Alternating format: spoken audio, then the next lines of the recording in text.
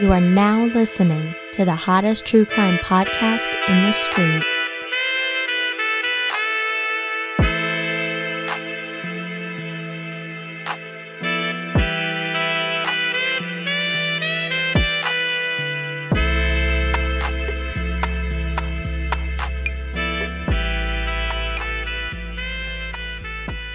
Hello and welcome to another episode of Affirmative Murder, the equal opportunity true crime comedy podcast. I am Alvin Williams, joined as always by my partner in true crime, Francel Evans. Oh yes, wait a minute, Mr. Postman. Yeah, man, I'm the mailman. Can't you tell, man? Gon' post it. What up? Fran, What's up, man? last week we dropped that town hall episode We did. where we talked to some folks from the LGBTQ community and got their testimonies and a lot of their coming out stories. And we talked to our good friend Les for an hour and had a fantastic conversation as always, but got real and talked about some real shit. And I really enjoyed that. And I just wanted to, just highlight it and take a second to go, that was really cool to hear that from people. Yeah. And to give people an opportunity to like speak those things that are on their mind. And I would love to do that more often with all kinds of subjects, Again, as I said on the episode itself, like I don't know what those subjects will be in particular. It could be anything. And that's what I think is dope about it. You kind of find a broad subject that, has a lot of nuance or has a lot of things that may not be known to people outside of that community. And you just shut up and let those people explain it to you or tell it to you or, give their testimony. So we will continue to do more town halls in the future. They're always so fun. And what did you think about that? Did you see like a lot of the reception that people seem to enjoy that episode. Yeah, it's always so informative. Always learn a lot whenever we do that, especially from just different perspectives and people that's like boots on the ground. Yes. Have to deal with it every day. Living that life. Yeah, so it's always love doing that. Can't wait till we do the next one. I like how we choose to, when we do announce it, because it's always organic when we pick and choose what we're going to do, whatever, not just like pick a shit that's not important. Yes. Because I feel like that's the two or three we've done? Three we've done are, very important topics that, that we need to be talking about. Yes. Discussions that need to be had, conversations that need to be had, uncomfortable truths that need to be spoken. And that's what I enjoy about them most. Those town halls, and we still find a way to like really engage and keep it light and laugh with these people and stuff. That's the fun part. That's why I love conversation so much, because you can have a serious conversation, but you can find the time to have a joke or like make a reference to something, and now you're just having a conversation with somebody while also talking about some really serious things. And so it's always so fun to be able to do that with people who support the podcast and have that moment of like, really getting to know the people that listen, because we kind of had that realization for the first time a couple of years ago when we went to Austin, Texas, where it was like, we just do this in my house, man. We do this in my house. We don't know who's listening. We don't keep, I don't know. I don't keep track of the numbers and all that. I don't care, right?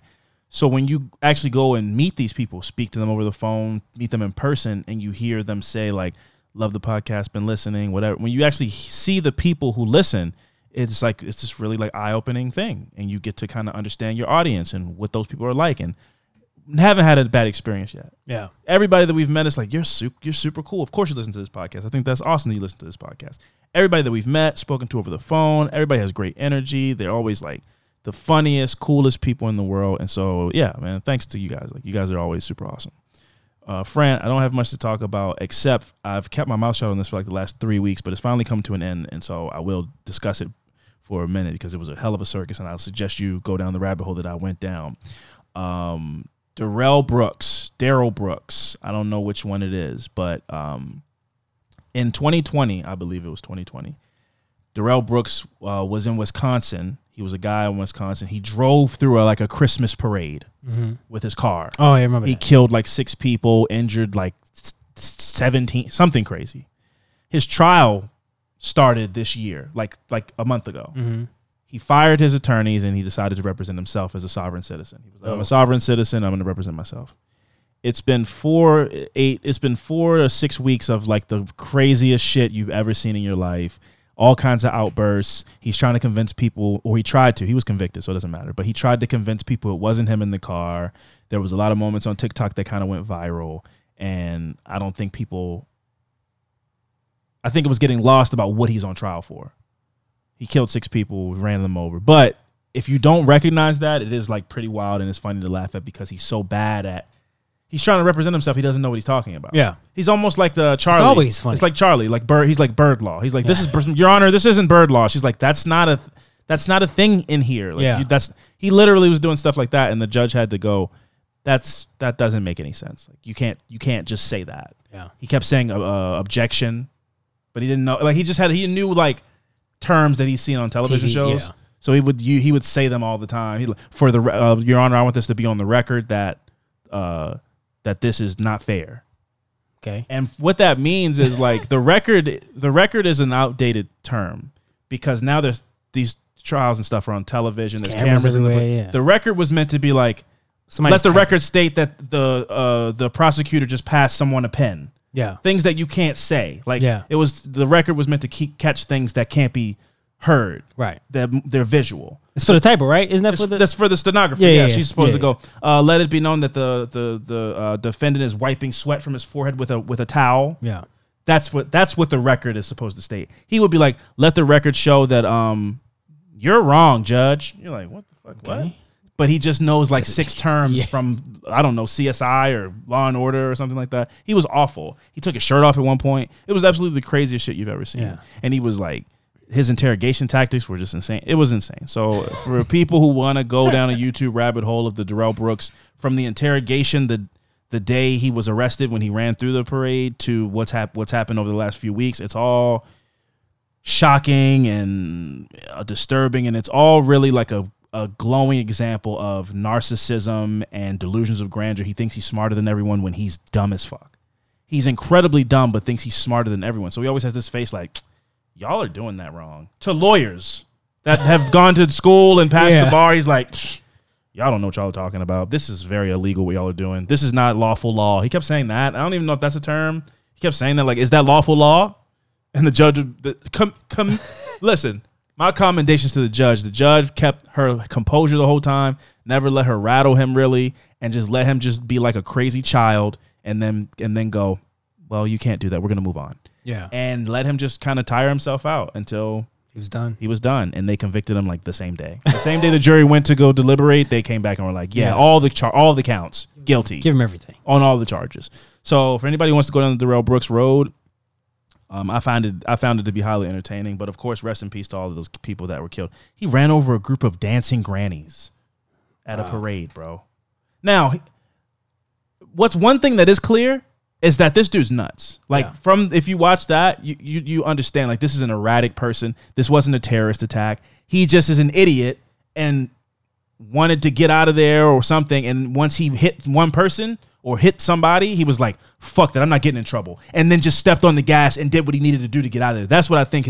His mind wasn't like, fuck these people, whatever. I think his mind was like, he committed a crime. He was trying to get away from that crime, hit somebody, ended up driving into like a parade route and couldn't get around it. So he tried to go through it. And then as soon as he hit somebody, and people were like, hey, pull the car over there, banging on the window. He's like, fuck this. I'm not getting in trouble. And they made it worse. He just kept making it worse because he's an idiot. I wouldn't consider this a terrorist attack. I mean, it's not nothing. It wasn't an accident, but this wasn't I don't think there was malice or there was no premeditation involved. He just is an idiot and a dangerous idiot, and he shouldn't be on the streets ever again. Yeah, because he's like, who knows what he's capable of? He hits women. He's just a dangerous person. But this wasn't an act of domestic terrorism or something. Anyway, let's get into these shout-outs. Oh, yeah. It's time for some of those shout-outs. We're going to kick things off with a big fat shout-out to Brooke B. Brooke, you be a real MVP up in this piece. I don't know. What do the kids say these days? I have no idea. It's lit. I don't know. Up next, we got Whitney A. Whitney, shout out to you. And I am telling. That's not Whitney Houston. No. That is not Whitney Houston. Whitney, hey. I will always love you. Yeah. And we will always love you, Whitney. Both you, Whitney A, and Whitney H. Up next, we got Alicia. Alicia C. Shout out to you, Alicia C. Thank you for signing up to the Patreon. Hope you're enjoying that content over there. Thank you for the support. After Alicia, we got Rachel C-R. Rachel C. Me in these streets and I'll fight you. No, that's aggressive. That's not. We'd never. We'll throw you and we'll party with you till the sun comes down. Around town, round the mound. I don't know what you're saying. Yeah, I don't either. Up next, we got Katie C. Katie C, shout out to you. Much love and appreciation. Thank you for the support. We love you. We think you're great. We think you're fantastic. We love your glasses. Up next, we got Linda. Linda, listen. Listen, Linda. Linda, listen. Linda L, thank you. I think you have, it looks like a business in the front, party in the back kind of haircut, and I dig it. Up next, we got Tina B. Tina also B, the queen of Tinas. Would you know that, Fran? This Tina right here specifically, queen of all the Tinas. No. Yeah, so shout out to Tina. Tina, in betweener, rocking a hard place. You never will find yourself there because you are an affirminator for life. So that is not possible to happen to her. Good job. Up next, we got Arlene D. Arlene D. Shout out to you, Arlene. Keep doing your thing out there. Love your name. It's very Southern. I don't know if that means that you are. Probably not. It's just a guess I'm making. But I love your name. I knew a girl in high school named Arlene. She was dating a really tall guy. Hope they made it.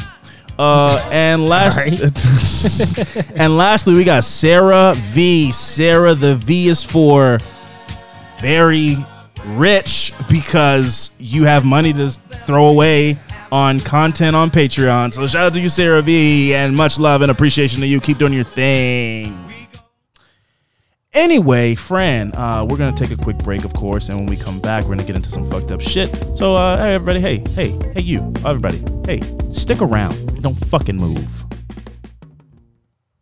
All right, and we are back. Fran, my affirmative murder this week starts off with a little bit of a psychological analysis / like deep dive into some psychology of parricide, which is like when people kill their parents. And then I'll get into the actual story that I have this week. So, Fran, parricide, or the killing of one's mother or father, matricide being the killing of the mother, while patricide being the killing of the father, is pretty uncommon. This type of killing accounts for less than 4% of homicides, and 20 to 30% of those homicides are committed by psychotic individuals. So only 4% of homicides, like every year, are parricides. But of that 4%, 20 to 30% of those people are, unwell mentally. Men commit patricide at a 6-to-1 ratio compared to women. Patricide committed by sons is the most frequent form of parricide. That's the father, right? That's the father. Okay, statistically, sons who kill their fathers tend to be younger than those who kill their mothers. The average age of a matricide offender is around 30 years old.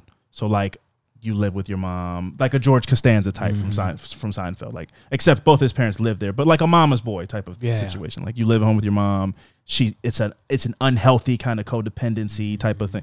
And then sometimes those people, accompanied with mental health issues, can snap, and that unhealthy relationship with their mother can turn violent. Yeah. So, parricides can be classified into two categories: psychotic and reactive parricides. Some stressors of a reactive parricide can be a response to severe family dysfunction, a hostile dependency relationship with the victim. For example, you live off your parents but feel entitled to the things that they provide you. And if that is ever threatened in any kind of way, obviously conflict is sure to arise. So you feel like your parent should take care of you. Yeah. And the moment a stepbrother type of situation, I'm getting married. There's a new person in my life now. You need to find a new place. Yeah. But I'm entitled to the free rent you give me and the food and everything. You can't take that away from me. I'm angry at you now. And that can turn out violent sometimes. And obviously in a comedic way, Step Brothers was the comedic version of that. But in real life, if that happened, the brothers or the two sons are fighting each other. It was violent. Yeah. It was a comedic umbrella, but like that happens every day in ways, parricides and stuff, that happens, and it's not funny. But in the Step Brothers case, hilarious. So funny.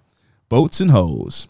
Anyway, so psychotic parricide stressors feel pretty obvious. Delusions of ill will towards the victim or that are brought on by psychotic illness. For example, a 25-year-old man battling schizophrenia and paranoid delusions, living with his parents who had no prior criminal history, killed his mother and father.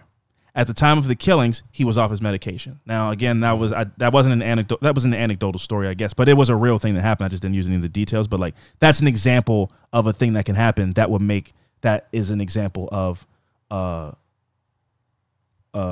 psychotic parasite. So, you know, a guy who just is off his medication, has delusions and paranoid delusions and schizophrenia, and it manifested itself in a dark way. That happens sometimes. That's why people, you know, we gotta listen. Mental health is a real thing, and I'm very empathetic towards mental health as well. But you have to regulate your mental health. It's your responsibility to take care of your mental health. That's why a rapper who I will not be naming, because he's just has ruined his legacy to me at this point, is running around in what is clearly a manic episode, and there's no excuse for the things that he's saying. But when do we sit back as a society and say, hey man, this guy's sick? Yeah. Like there is, but at the same time, it is that person's responsibility to regulate their mental health with medication. Yes. So where does the empathy end and the like responsibility begin, where it is okay to, you know, to scold this person and like denounce this person's actions, even if you recognize that it's because of their mental health problems? But it's your responsibility to regulate those at the same time. So it's like, it's this weird balance where it's like, he's sick, but it's like, yeah, he's sick, but he's not taking his medication. And sometimes bad things can happen. So, you know, I'm not a mental health expert, and, you know, but that's my opinion on the matter. So there are theories about the combining factors that cause reactive parricide. From a psychoanalytical perspective, the theory is that it comes from a lethal combination of sexual and homicidal impulses. So I'll get into more of that in a little bit later. From a nurture perspective, the theory is that it's a lethal combination of severe abuse and social isolation. A perfect example of this is Gypsy Rose Blanchard, who participated in the murder of her mother, Dee Dee, after years and years of horrible psychological abuse and manipulation on Dee Dee's end. Mm-hmm. So you remember that story, right? Yeah. Mommy Dead and Dearest. Yeah. I think that's a textbook example of like a factor in the nurture category that could lead to a patricide, or to a parasite, where you've been abusing your child so poorly that they break. Like they need to escape from you, and that's the way that they choose to do it. So that's a very wild story, but like I feel like anybody who watched that kind of goes, I mean, yeah, no, you shouldn't kill people, but she made her pretend to have cancer and do Make-A-Wish scams. Yeah. It's like, she was pretty terrible. Like, what she did to that girl is horrible. So almost in a way, you kind of understand it a little bit. Why it's like I had all I could take. I can't take anymore. I got to get out of here. So, but of course, murder's wrong.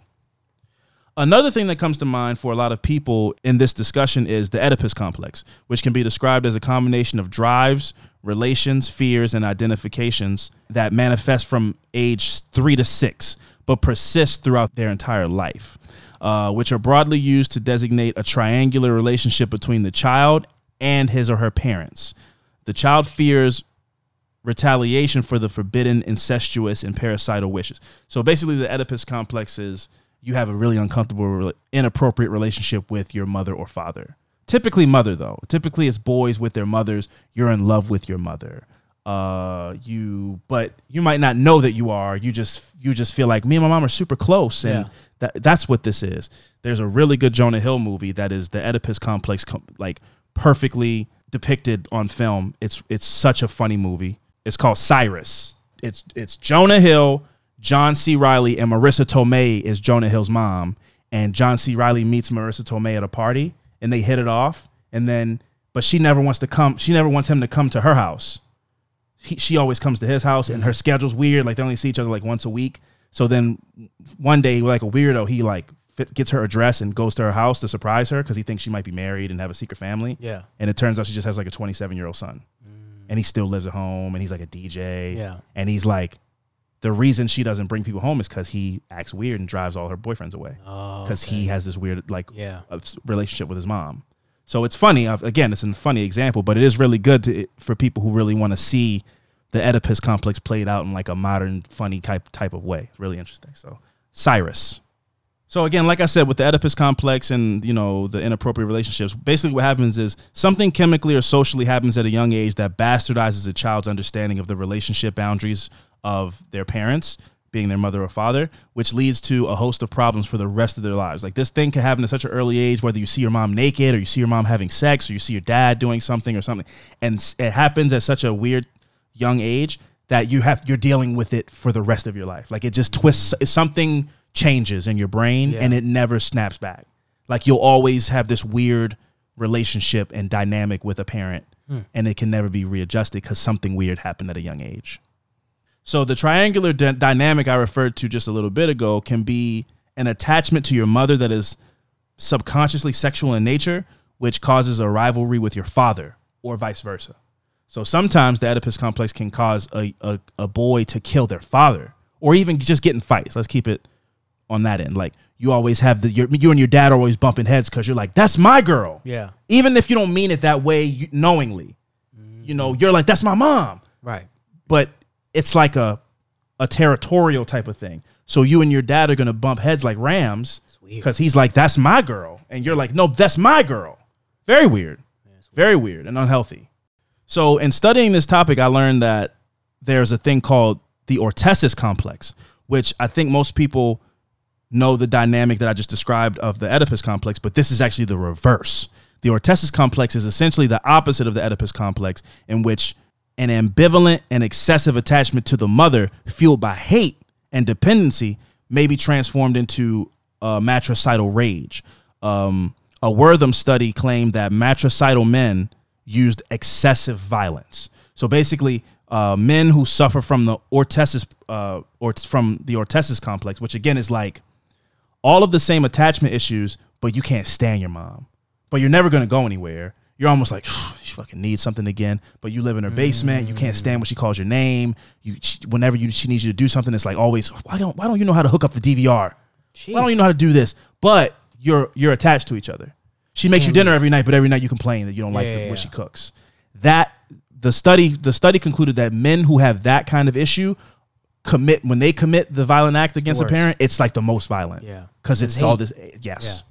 Yeah. How dare you? Yeah, it's like it's your mom. Sandwich. Yeah, and you're like, ugh, there's no mayonnaise on this. But you want her to. But you're gonna ask her to make you a sandwich again, right? Or not even. You might not even just ask. You just expect it. You expect her to make you a sandwich and fix it. Yeah, and then you hate it. That's crazy. And you live in her basement, and you ask her for money. You can leave. You can leave. In almost all reported cases of psychotic and reactive parricides, the offender is dependent on the victim who is the parent. So like I said, living in the basement, so on and so forth. In some cases, the dependence is because of a debilitating illness, and in other cases, the dependence is because of a pathological family dynamic. So sometimes, like, they live at home because they can't help it. Like, they can't survive on their own, you know, which is understandable. But other times, it's like, this is just an unhealthy relationship, and years of weird nurturing and seeing abuse happen, and poverty forces you to have to stay home with your parent. So all of that stuff I just have just said, keep in mind all those things I just said. I know I just said a lot of things, but just try to keep in mind the general outline of a lot of things that I said, because all of that has led me to the story of Omar Pettigian. On a fall night in 2015, Sal Pettigian made a phone call to Northern California police from New Mexico after he hadn't heard from his ex-wife and their son as he normally did. So they would call him often, just kind of check in and stuff, and he was waiting on a scheduled call, and the phone call never came in. So he lives in New Mexico. His family lives in Northern California. So he calls the police to say, hey, can I get like a wellness check? Because my family's supposed to call me, and I haven't gotten the phone call. Yeah. So he places that phone call, and the officers, go to the home that he says that they're at, and for this wellness check or whatever. And the officers in Fremont, in the Fremont area, stopped by for a wellness check and found one of the bloodiest crimes in the city's history. Nalia Pettigian, a 64-year-old retired special education teacher who had taught at American High School in Fremont, was found dead in her Fremont home. Her head and torso was shot through multiple times.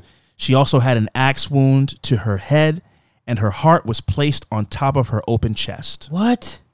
Yeah. The bed was soaked with blood, and there were splatters all over the walls and footprints around her body. So he shot her multiple times, hit her in the head with an axe, and took her heart out. Took her heart out, and then put it on her chest. Wow. Keep all that in mind. Overkill. So the axe, 2 knives, and gun that the authorities think were Knives? used. Yeah, there was 2 knives. Oh, because they're hard. Yeah, that's right. The detectives think all these things were used in the killing and the subsequent mutilation were found near the woman's body. So all the tools of her destruction and her murder were just kind of dropped after they were used around her. So after police discovered the body, they reviewed security cam footage from the area and interviewed Omar Pedaghin's friends. They quickly identified him as a suspect and launched a manhunt to find him. Omar had recently returned from a trip to Morocco, where he was for a few months. In an interview with police after he was captured, Pedaghin said that he also had lived in Korea for 2 years and once lived and worked on a marijuana farm in Northern California. So this guy's kind of wanderlust. He's, finding himself, traveling the world, whatever the fuck, whatever. So the story apparently goes, according to witnesses, that Omar had stopped by his mother's house the day before her killing, and he was found in Kensington, California on October 4th, about a week after her killing. So people saw him go into her home the day before she was found dead, and then he was found. Then the manhunt is initiated, and he's found like a week later in Kensington, California. Now I don't know what that is in relation to Fremont and Kensington, is how far that is, but that's what he went from Fremont to Kensington while he was on the run. In between the slaying and his arrest, authorities say Pedaghin booked a plane ticket to Chicago but never showed up to the airport. Instead, Fran, he checked into a hotel in San Francisco where he left a bloody shirt and had drinks with a friend in the area. After the dinner with a friend, he gave the server at the restaurant that they were at a Band-Aid box filled with $1,300 in cash. What? According to court documents, he told her, "I think you deserve this. Don't worry. It's not Band-Aids." Nice. And then she opened it up and it was $1,300 in it. So this guy's manic depressive. This guy's out of his mind. He has a plane ticket to escape. He just committed a murder. And instead of doing that, he drove to San Francisco, went to dinner with a friend, and then gave $1,300 to a stranger. Probably stole. That he probably stole from his mom, but could have used to go on the run. Like, he clearly is like in a mania. So court documents say that Pedaghin admitted to killing his mother and then masturbating in an adjacent room. Keep in mind all the things I just talked about. Keep in mind all the things I just talked about as far as parasite goes and matricide and the Oedipus complex and all of these things. So he probably was, whether knowingly or unknowingly, in love with his mother in some kind of way, and the murder was a substitute for having sex with his mother.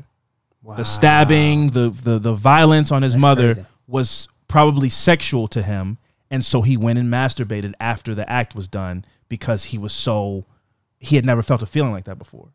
He probably, think about it. His dad lives in New Mexico, so they clearly divorced. So it just was him and his mom. Mm-hmm. He probably suffers from the Oedipus complex in the worst possible way. Yeah. Or maybe in the other one that I said, the Orestes complex, where he hates his mom, but that energy still, the obsession and the unhealthy attachment is still there, but it's angry. That's nuts. Oh, super nuts, big time nuts. But think about the kind of nuts that comes along with the violence I just described. Yeah, this isn't some guy that was an incredibly violent act that he committed. This wasn't a one-shot emotional argument, made a mistake, and then whatever.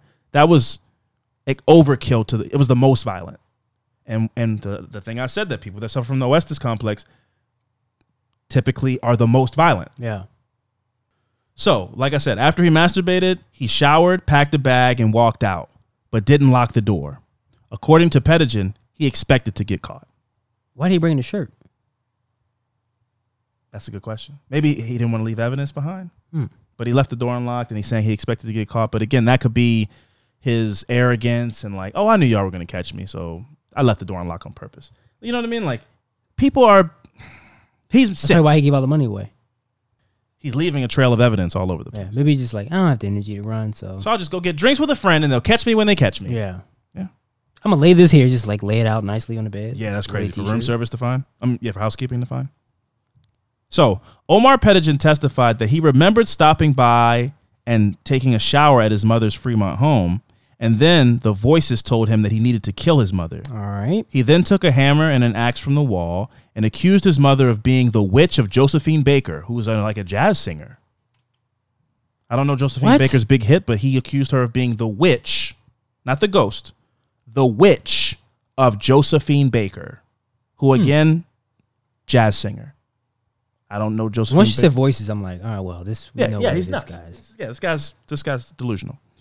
So the voices, he said he believed that he needed to kill his mother before she killed him, because the voices told him she was a threat to him in some kind of way. She was planning on killing him, so he acted first, and violently, incredibly violently.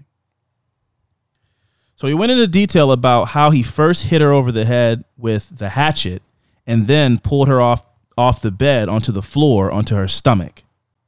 I wish there was a way that when we hear people say the voices in their head, find out is it an actual voice, or is it just an? Well, I mean, I hear a voice in my head, like my conscience. Do you hear is there like a dialogue in your head throughout the day? Yeah, but I guess it's not telling me. I guess to a different extent. I guess is different. Okay, all right. So I understand. There's not multiple voices in my head, and my voice is just usually like, it's you, man. I can't believe this guy. But it's fucking you, though. Slammed the brakes. Yeah, it's me.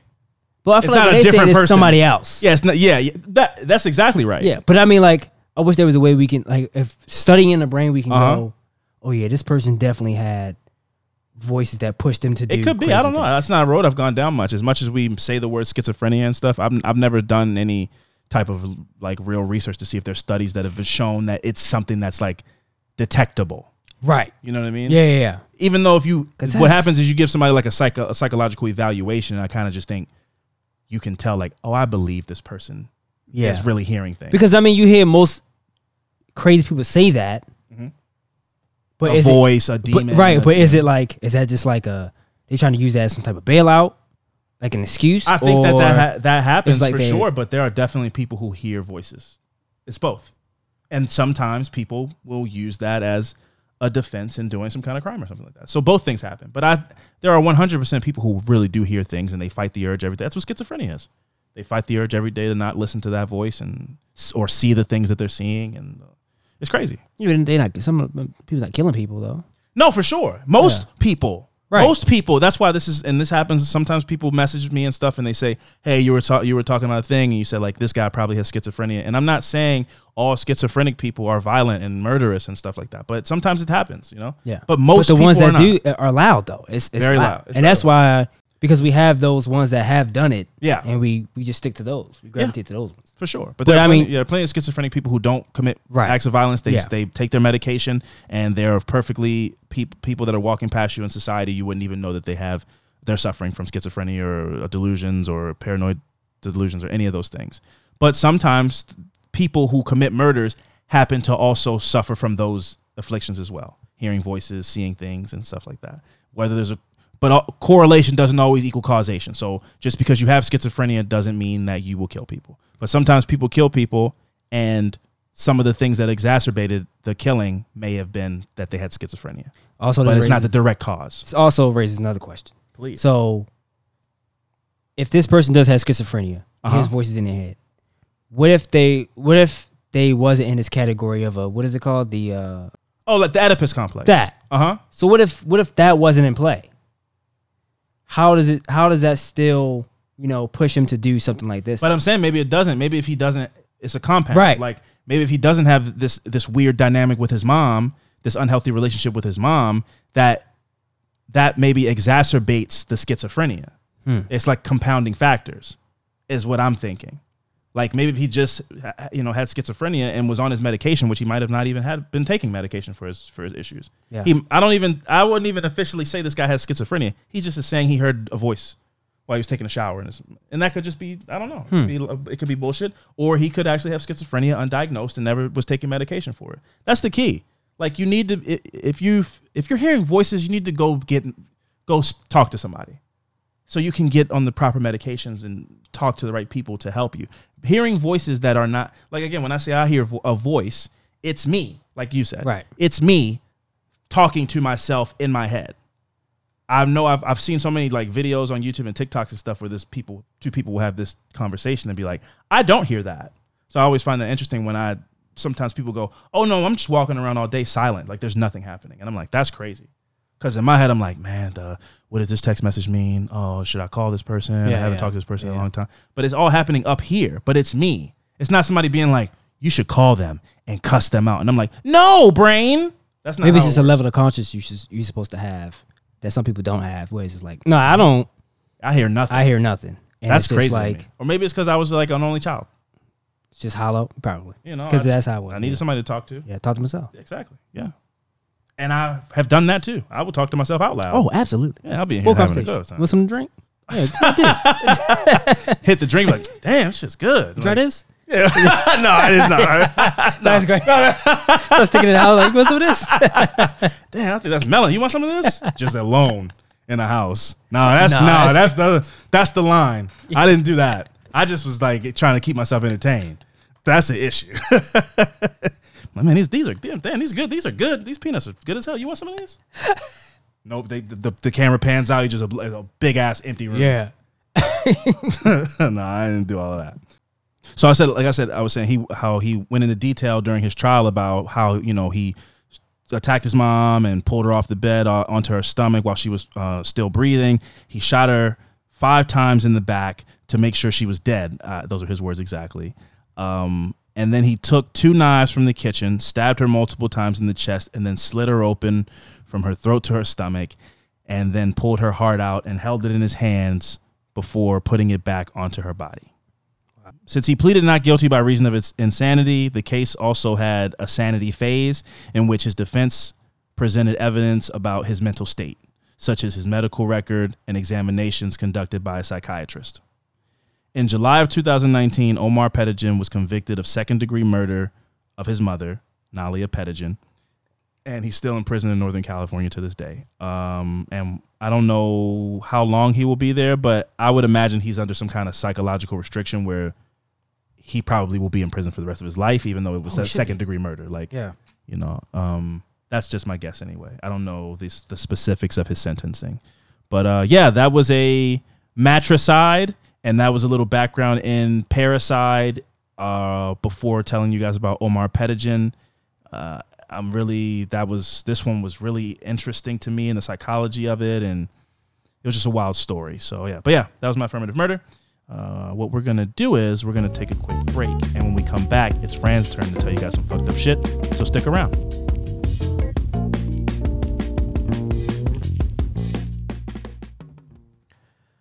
Welcome back.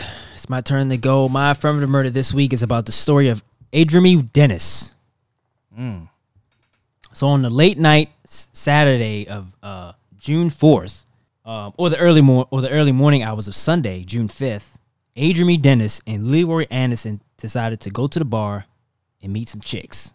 Nice. How that goes, man. Yeah.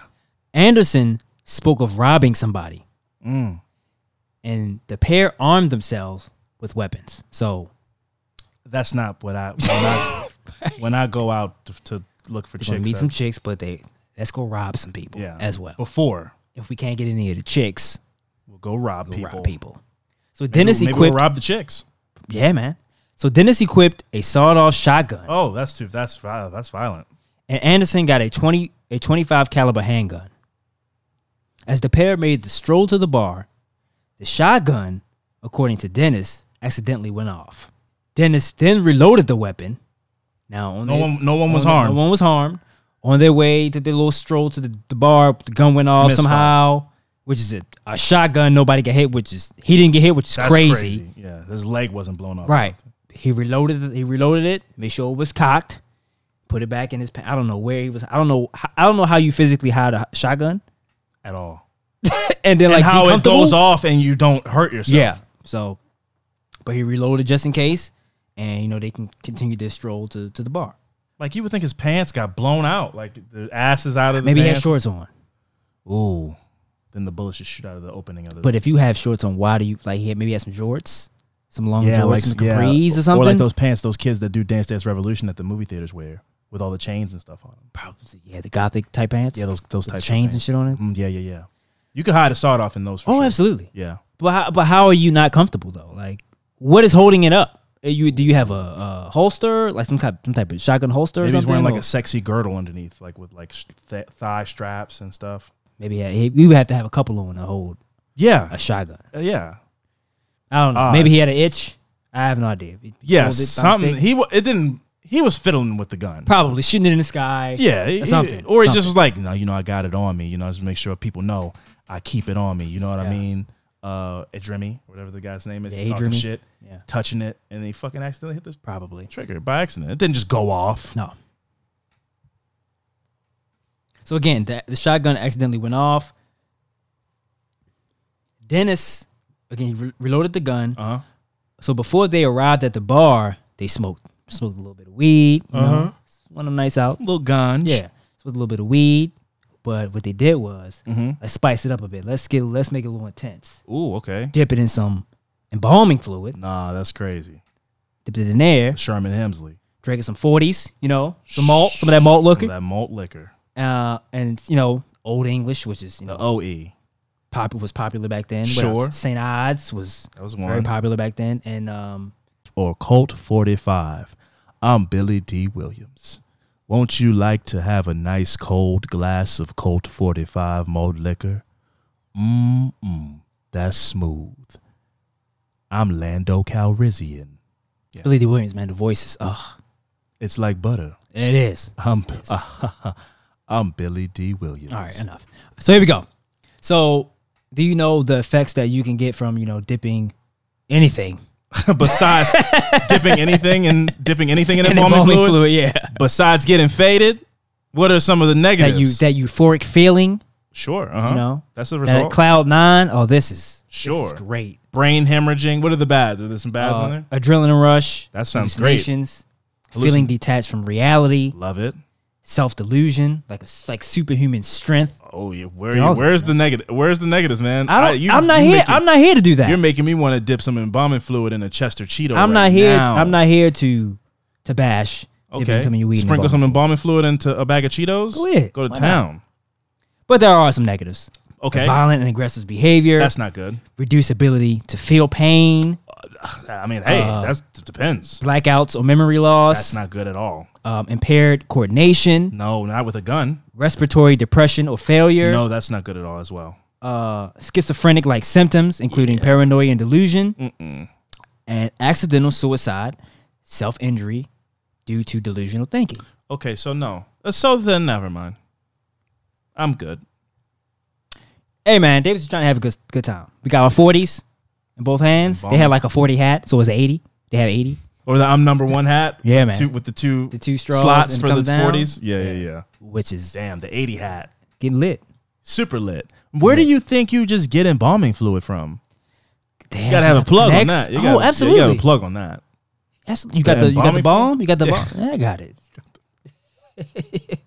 Got it. Come scoop.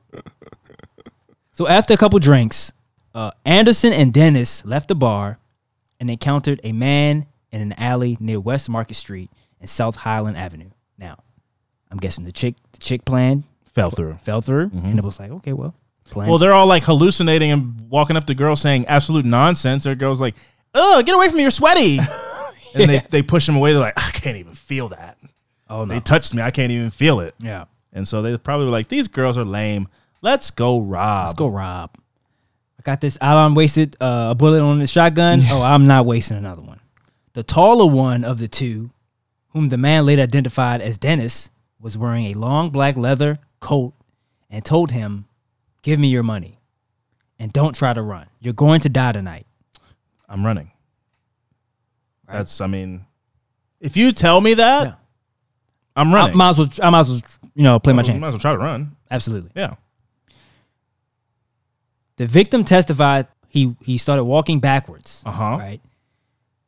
And this is what I'm about to say. This is a great situation of knowing your surroundings and like being very quick witted Yeah. on like Thinking fast. I need to do these things. Yes. He walked backwards. What I thought was he said he slid down a hill, meaning to me, Uh-huh. how this story excites me, he just threw himself Down a hill to get out of the situation. to get out of the situation. Sure. He slid down the hill, then ran away unharmed. He did hear gunshots as he was running. But you can't hit something twirling and tumbling at that rapid rate of speed. Right. So he did say he did hear gunshots while he was running. One hit, he felt one left to the left side of him that hit a trash can or something that was near him. That same night, Kurt Kyle had a fun day at the racetrack in Barberton Speedway. And afterward, he hosted several friends over his house, for a little get-together. Him, family members, and stuff like that. Sure. Later, one of the guests, Martin Eberhardt, was leaving. Kyle walked him to his car, as a good friend would do. Yes. Where the two continued chatting for a bit.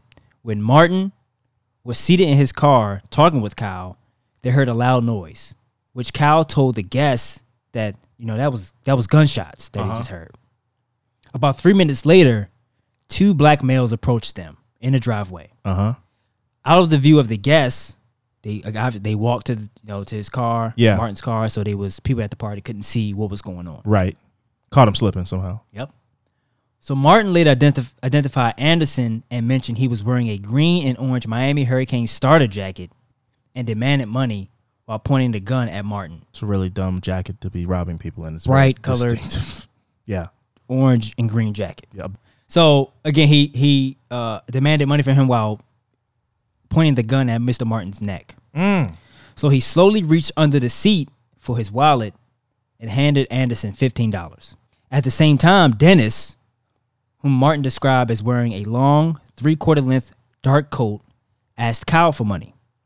However, Kyle searched through his pockets and told Dennis, "Hey man, I don't have any money on me." Yeah.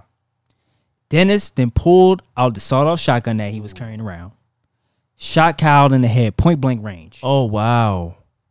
Kyle died instantly of blood loss. Yeah. Due to the gunshot wound.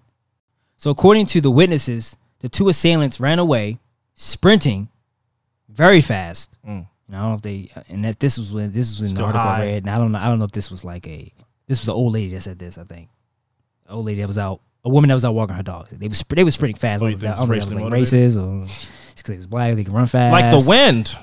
Never seen anything move so fast. Right. That's true what they say. That the extra bone in their foot. Right. I've never seen people move that fast.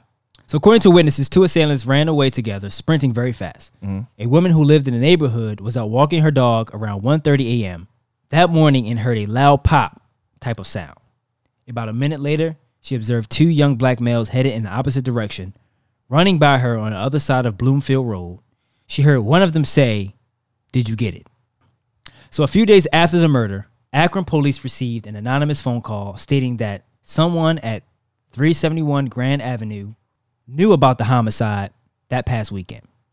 The detectives went to the address where they met Anderson's mother and told her that a possible suspect was staying at her house. So she invited the detectives in, gave them permission to look around the house and to speak with her son, 17-year-old Leroy Anderson.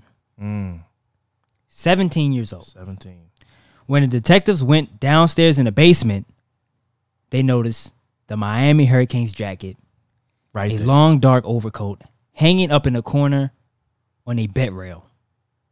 At that time, they took Anderson into custody and provided detectives information about the location of the murder weapon.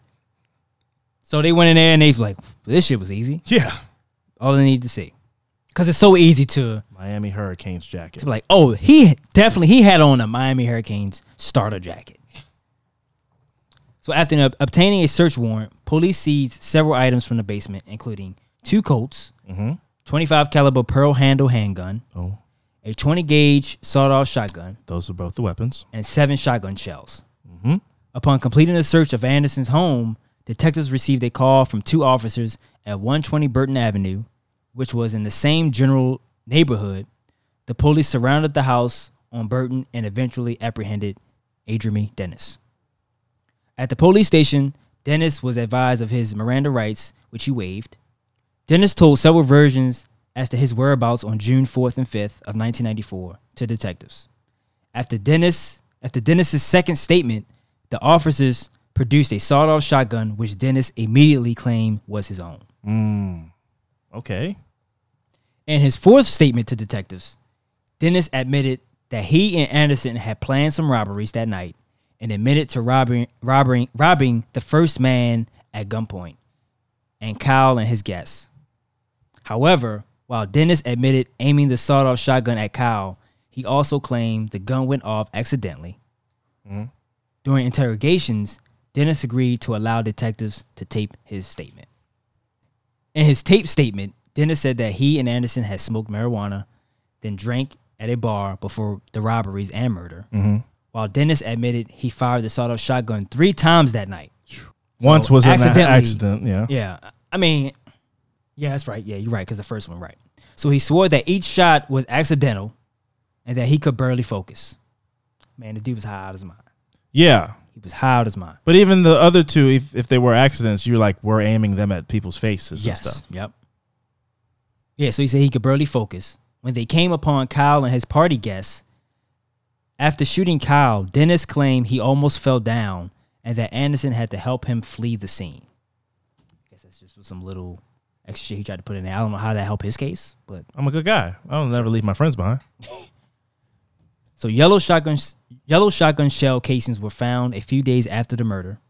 One was found in the area where the first man was confronted, which was the alley when he rode down the hill. Yes. The other was discovered in front of Kyle's home. And a forensic test with the BCI, which is the Bureau of Criminal Investigation and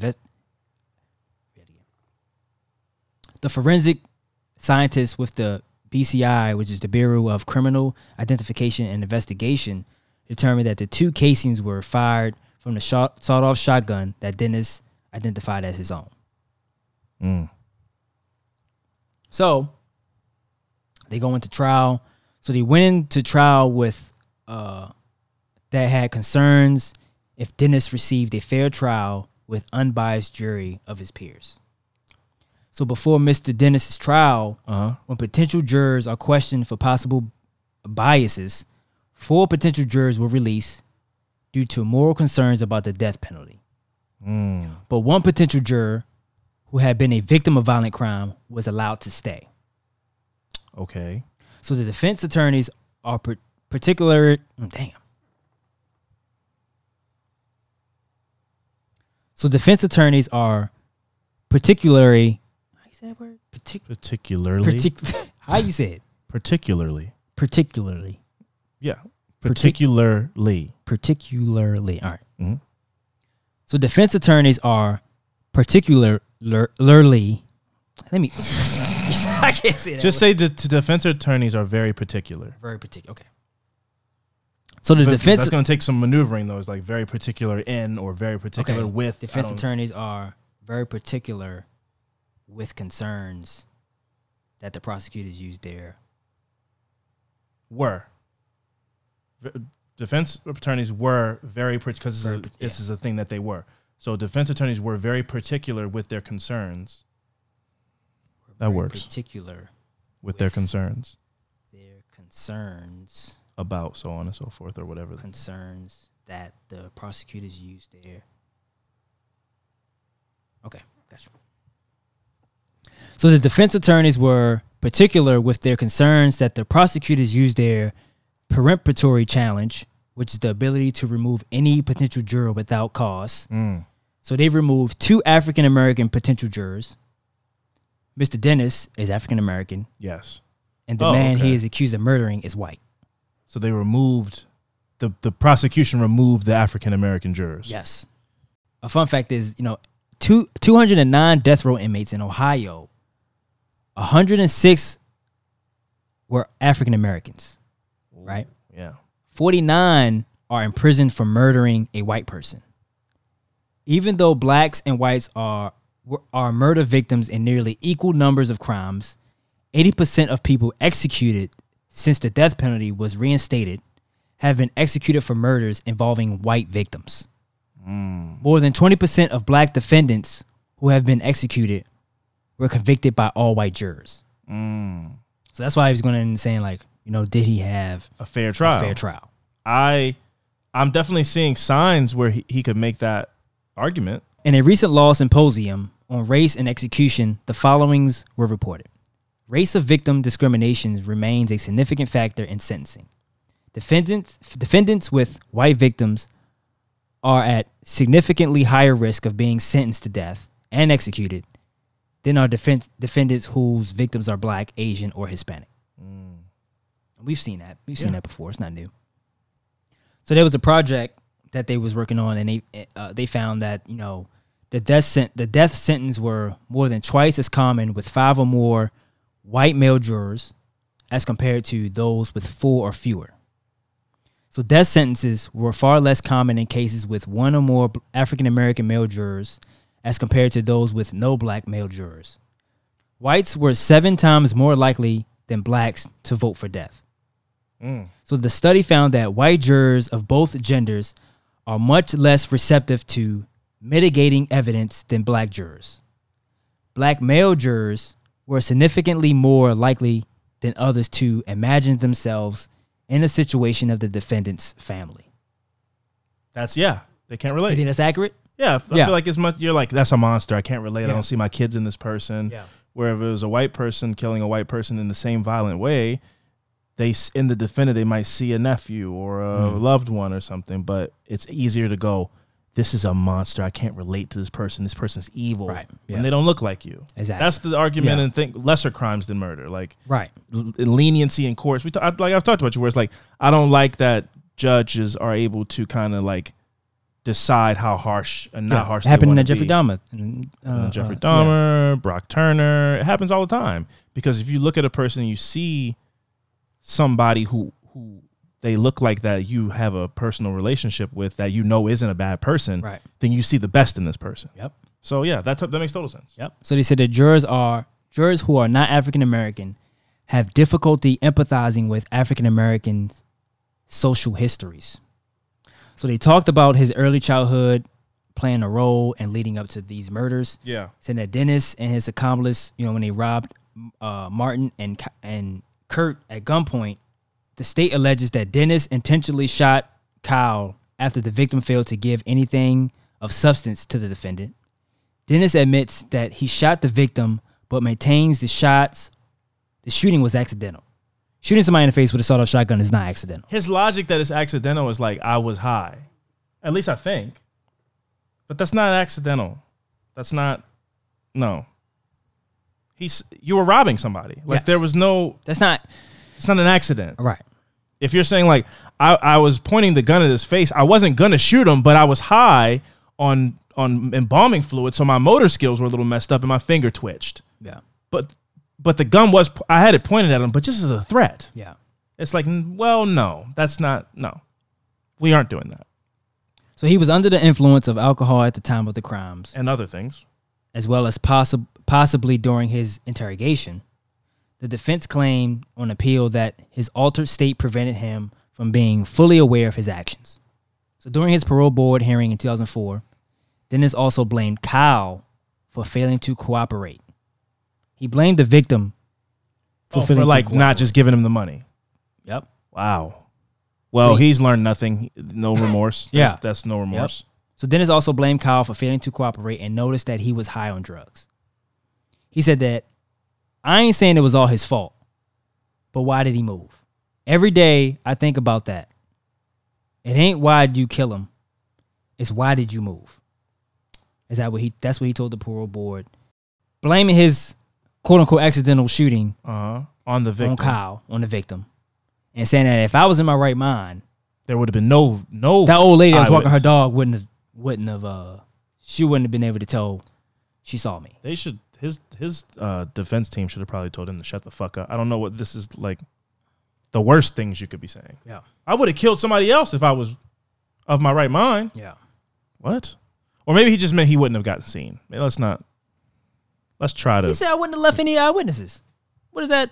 left. Yeah. Wouldn't have left any. Yeah. Well, So he said he's in God's hands now. Everything's going to be just the way it was intended. He said, I'll see everybody when they get there. That was his final statement. what does that mean? To heaven? Yeah, I guess. Okay. Because that's not where you're going. If that's the It's gonna be real hot where you go, brother. Bring That's sunscreen. not where you're going, my brother. So Dennis skipped his final meal. Boring. He skipped his final breakfast. Damn. Wednesday, after a special meal, he requested Tuesday of fried catfish, lasagna, A lot of bones in catfish. toasted garlic bread. I'm sorry. Oh, vanilla ice cream, Yes. and pecan and pumpkin, and sweet potato pie with whipped cream. 3 different pies? Yeah. Oh, this is a pie guy. Okay, so catfish, lasagna, vanilla ice cream, Yes. and pie. Yep. And sweet potato. Yeah, with whipped cream. I don't really like catfish, bony, a lot of little bones, but lasagna, I like some lasagnuti. Yeah. Sweet Sweet potato pie. pie, pecan pie. As I told you previously, I became a fan of pecan pie Yeah. I don't like in the last couple years. I don't like it. It's very rich and sweet because that middle filling part is thick, syrupy, congealed, I don't know, maple syrup or something, but I like it. I'm a fan. So I give that final meal a 6.5. Okay, I give it a 5. A 5? Yeah. Well, yeah, it's no fries. None of the things that you hit for. There's no fries on that, no milkshake. Nah. Yeah, it's not a Fran final meal. Lasagna though. Lasagna is delicious. Yeah. But I don't know. I would probably pick some shrimp scampi. It's delicious, man. I went there before I went Some lasagna. shrimp scampi. Yeah. I respect it. So Dennis's accomplice Leroy Lamar Anderson was 17 at the time of the crime. And Ohio law prohibits the death penalty for those younger than 18. And he is serving a life sentence. At age 28, Dennis was the youngest inmate put to death in Ohio since 1962, and his execution was the 15th since the state resumed using the death penalty in 1999. Wow. Yeah. Yeah, he's Mr. Dennis is no longer with us. He's dead. That guy's super dead now. He's dead. Not in heaven. No, for sure not. I don't. If he sees anybody that he loves and knows there, that they should be sad. Yeah. I'd be offended if he said that to me. Like, no, you the hell you won't. Yes. I love you, man, but you won't see me where you're going. Yeah, so he was lethal injection October 13th, 2004 was his last day. Wow. Yep. And that was the story of Adrian E. Dennis. Well, But in Akron, man. Shout out to LeBron James. that's where they were from, Akron? Yeah. Well, let's, on a lighter note before we get to the good vibes, let's just talk for a quick little 10 seconds about, man, the things that guy overcame. Oh, yeah. Am I right? I mean, let's not get it twisted. He was 6'10", 6'8", destined for greatness. Oh, yeah. All he had to do was kind of just not genetic fuck lottery. up. Yeah, all he had to do was just not fuck up. But there was a lot of fuck ups to be had in Akron, Ohio, for sure. Yeah. The temptations were there. But still, 20-year career, never fucked up once, no scandals. Man, solid dude. Great dad. Pfft. That guy, the chosen one. Absolutely. Greatness. God. Yeah, well, yeah. Shout out LeBron to and King James. Yeah, King James. LeBron James, King James of Akron, Ohio. The one.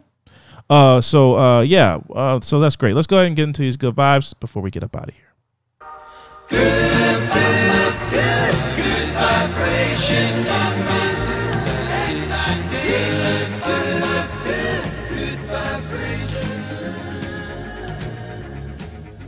Fran, which one of us goes first? I go first. Oh, please. So welcome back to our Good Vibe segment. So my Good Vibe this week is at Children's Health of Orange County, California. It says you need to be on the lookout for tots getting lab tests because they'll be tooting the horn at the wheel of their new electric Honda. They get a little car? Their little car. I like Which that. is bringing laughs and comfort to sick children. Designed by Honda engineers to ease the stress and anxiety of hospitalized children, the car brought tears to their adult eyes when talking about its genesis. So Honda built a nice, little mini car for these kids for kids at hospitals. Yep, to transport from, when they go get tests back to their room and stuff like that. Makes me jealous. Not jealous of them, but like I got older before they made those shopping carts that have little big wheel, like the little cars. There's like a little The thing in front of shopping it? cart, but there's like a big wheel, or not a big wheel, but like a little car that you can sit in as a kid. Yeah. I missed that. Yeah, man. I think I one of the saddest days of my life. I'll start crying right now if I think about it too hard. But that the day when you realize your legs can't fit in those two little slots in the shopping cart anymore, Oh, yeah. so you can't sit in the shopping cart, Yeah. and then you that day where you have to try to struggle to get out of it because you got stuck because your legs are too big. Yeah. Or once they get too long, you can't maneuver them right. You can't bend them enough to get it. Well, for some of us, our legs got too thick, Fran. Yeah, well, mine's just too long and skinny. Okay, well, so you feel my pain, so you didn't need to get specific. You could just understand what I meant. You didn't. Some of us got thick, and you squeeze some things in there. Oh no, because then it's metal, it's scratching your leg, and everything. You busting. So what she told you to sit in the big part? She told me to get the fuck out. My mom was like, "Get out of the," because I'm like, I think I'm stuck. I think you can cut me out of it. I start freaking out as soon as I get claustrophobic for a second. It gets like, I get ridiculous. I get ridiculous. It's like I'll just move a little bit and it come. I'm like, no, you're gonna have to call the fire department. And I'm in the aisle in a grocery store making a scene. Just get out of them. Her teeth are clenched. Get out of the thing right now. Get out. Was you like standing up in a cart? Yeah. Was the cart like leaned over? You were standing up in it? No, she had to like. she had to lean it forward. Oh, okay. And I had to basically like stand up and step out of it with the basket part on the floor. Yeah. And making a scene. Making a scene. That was the last day I ever tried. But these kids get this. That's cool. They get a nice little electric car. It's called the Shogo. Ooh. It was specifically designed to navigate hospital hallways and transport all HIV drips and monitoring machines a child might require. It allows them to drive themselves down the hallways to their treatments, turning what could be a stressful journey into a fun joyride. Sounds like it. So one of the guys that's the manager of national advertising at American Honda Motor Company said that, to see the joy in the faces of these young patients when they get behind the wheel of the Shogo is truly rewarding. Randall Smock, a senior exterior designer of the vehicles for the company, played a significant role in the design of Shogo and called it a labor of love. That's nice. He said, as someone who spent time in hospitals as a young child, I really wanted the number one objective of Shogo to be easing the hardship of a hospital stay by providing kids a lasting positive memory about that experience. That's nice. Yeah, man. So that's dope. That's very sweet. Yeah. So shout out to Honda. Shout out to Honda, man. The Civic, the Accord, the Pilot, Odyssey, van life. Yeah. Well, no, your first car was a van. Yeah, I thought you meant like it wasn't a Honda though. It wasn't. Yeah, but you lived that van. Yeah, life. I got you. Yeah. You lived that minivan life. Yeah. My story is about a young man who makes a wrong turn down a street and then ends up saving a sleeping family from a fire. Wow. So, a driver who took a wrong turn was able to save the lives of 4 people after miraculously driving down their street and seeing their house on fire. A doorbell camera video captures the moment the young man from Omaha, Nebraska ran around the house to start banging on the windows and calling 911. Brendan Burt told KETV News 7 that the fire was getting worse every second, but he wasn't giving up. He said, I just felt like somebody was in there just because it was so late at night, I just knew that I had to act quick. On the video, 3 kids are eventually seen running out of the door in the Red Oak, Iowa neighborhood. And finally, their 22-year-old brother, who was looking after his young siblings, emerged. When he saw the kids come out of the front door, Bert said, I just felt like I wanted to break down and cry. And I don't even know these people. The boy's mother, Tender Lehman, never heard of that name before. Tender was in Montana at the time dealing with a family emergency. Mrs. Lehman described Bert, who is a singer/musician, as family now and called it a miracle. They're safe and they're safe because of him, she told KETV.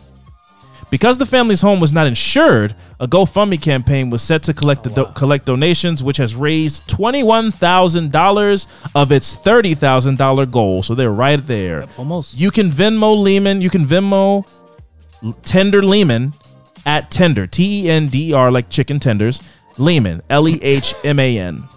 No, that's word association. So there's a video of it. The flames were bursting. It was insane. But the family's safe. Everybody's safe. They made it out and things are replaceable. That home can be rebuilt and salvaged and everything. And I'm sure they're going to get a little more donations. Again, that's Tender, like the chicken tenders, at Tender Lehman, LEHMAN, Tender Lehman. If you have some money to spare on Venmo, go send them $5, $10, whatever you can spare, and help them get their home back. It's a very sweet, heartwarming story. They're hugging each other. Very sweet story. So shout out to that family. Fran, before we get out of here, been watching anything good lately? I looked up a Rolling Stones top 100 funniest movies. Okay. And did you start it? It's either top 100 or top 25, one of them. But I started at. That's a big difference in work. Yeah, I think it's 25. But I started at because one of them, I don't know which one it is, but one of them was like, there's a lot of movies I've seen on there because it was like Superbad and stuff like that. So I was like, of course, I know those. Let me find another one. So the one I found was, it started at number one. The number one movie was Blazing Saddles. Ooh. I think it was, right? Yeah. Now You don't need to- listen. Okay. So I turn it on, right? Mm-hmm. And I go, the first, man, I don't even want to say the first minute. Negro word came up. I went, no, nigger. No, yes. Yeah. I went, okay. A couple more dropped. I was like, I'm out. I don't know what the movie was about. I was out. I was like, yeah, this ain't. I remember. The first time I watched Blazing Saddles, because it's like one of those classic comedies, classic American comedies. Yeah. And it's got Willy Wonka in it. Gina, whatever the fuck his name is. The guy that plays Willy Wonka in the original Willy Wonka in the Chocolate Factory. And I cut it on and I was like, not my brand of comedy. I was like, this isn't for me. I was like, nah, I don't really listen. Too many. It was too many in words. I was like, yeah, this they're dropping it was number hard. one. Number one. It's one of those old Hollywood movies, though. It's like at this point, people still call it good because it's like what you have to do. It's like saying one of the best movies of all time is Citizen Kane. Like there's robots in movies now, bro. Like Citizen Kane is not better than Ex Machina. You know what I'm saying? Like they're just, but you have to say it is because like would there be Ex Machina without Citizen Kane? So that's how Blazing Saddles is. It's like you have to, if you're a person who's like a film, whatever the fuck, whatever. You have to kind of give Blazing Saddles its respect because a lot of the bits and the things that they do, if they didn't do it in that movie, would that exist in an Austin Powers or whatever the fuck? You know what I mean? Yeah, but it's like that. It like laid the foundation, but it's a movie that aged horribly. Like I'm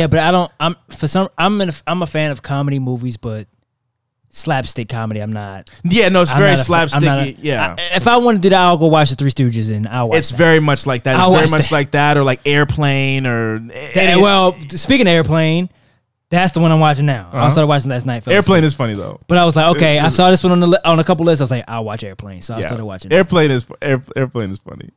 But it's slapsticky, goofy. It is, but I'm just like long-winded bits. Like, but it's like, who's on first? I'm on first. First on third. It's like that kind of. Yeah, stuff. But it's like the movies, and a lot of those movies are like old timey movies. So it's like, okay, before I get into the more modern, movies, you got to pay your dues. Yeah, so I was like, I'll watch Airplane. Goofy ass. Yeah, but if Airplane in a knot. Like stupid shit. I was like, right, but if you watch it, that's what you got to do. You got to watch it as a student of comedy, right? And you'll see, oh, the movie that I like that's funny took this style, and made it how I like it. So you can see the bones of a good joke or a good premise or a lot of Austin Powers you'll see in some of these old movies of like, what's that? A Wang Chung, like word play and stupid shit like that. But it works in Austin Powers, and I think Austin Powers aged really well. Yeah. So, like, I don't think Blazing Saddles aged well at all. I would never show a kid Blazing Saddles. Yeah, I was like, I'm out. Yeah, I'm out. It's so, but yeah, I mean, keep working through it though, man. I'm on that. I bet Knocked Up is on there. You're gonna get to probably the good ones. I'm on Airplane right now, so I'm watching that. I saw Father Stew. Have you seen that movie? No, but I heard about it. It's Mark Wahlberg, right? Yeah, I saw that. Mark Wahlberg? That was Father Stew? That was good. I like that movie. I'm the Father Stew. Yeah, the girl that's in that is in Mo. Is the girlfriend in Mo. Mo's girlfriend. Pretty Mexican lady? Yes. She's in that movie. She's nice. I like her. And that is about it. Okay. Yeah. How about yourself? I've been watching Guillermo del Toro's Cabinet of Curiosities. It's on Netflix. It's kind of like Tales from the Crypt or The Twilight Zone. That's the dude from No, it's not Guillermo, the security guard from the Jimmy Kimmel show. You thought he had a show? Yeah, I was like, okay, no. Guillermo del Toro is a director. Okay. He made Shape of Water, Pan's Labyrinth. He makes really good horror movies. All right. And this show is like he curated. So he comes out and he's like, "Welcome to my show." What is it called? Guillermo del Toro's Cabinet of Curiosities. Okay. And what he does, he comes out and he's like, they're like short films. Okay. And they're all horror themed. And he selects them. And I think he kind of gives I think he gives a director a budget to make a short film.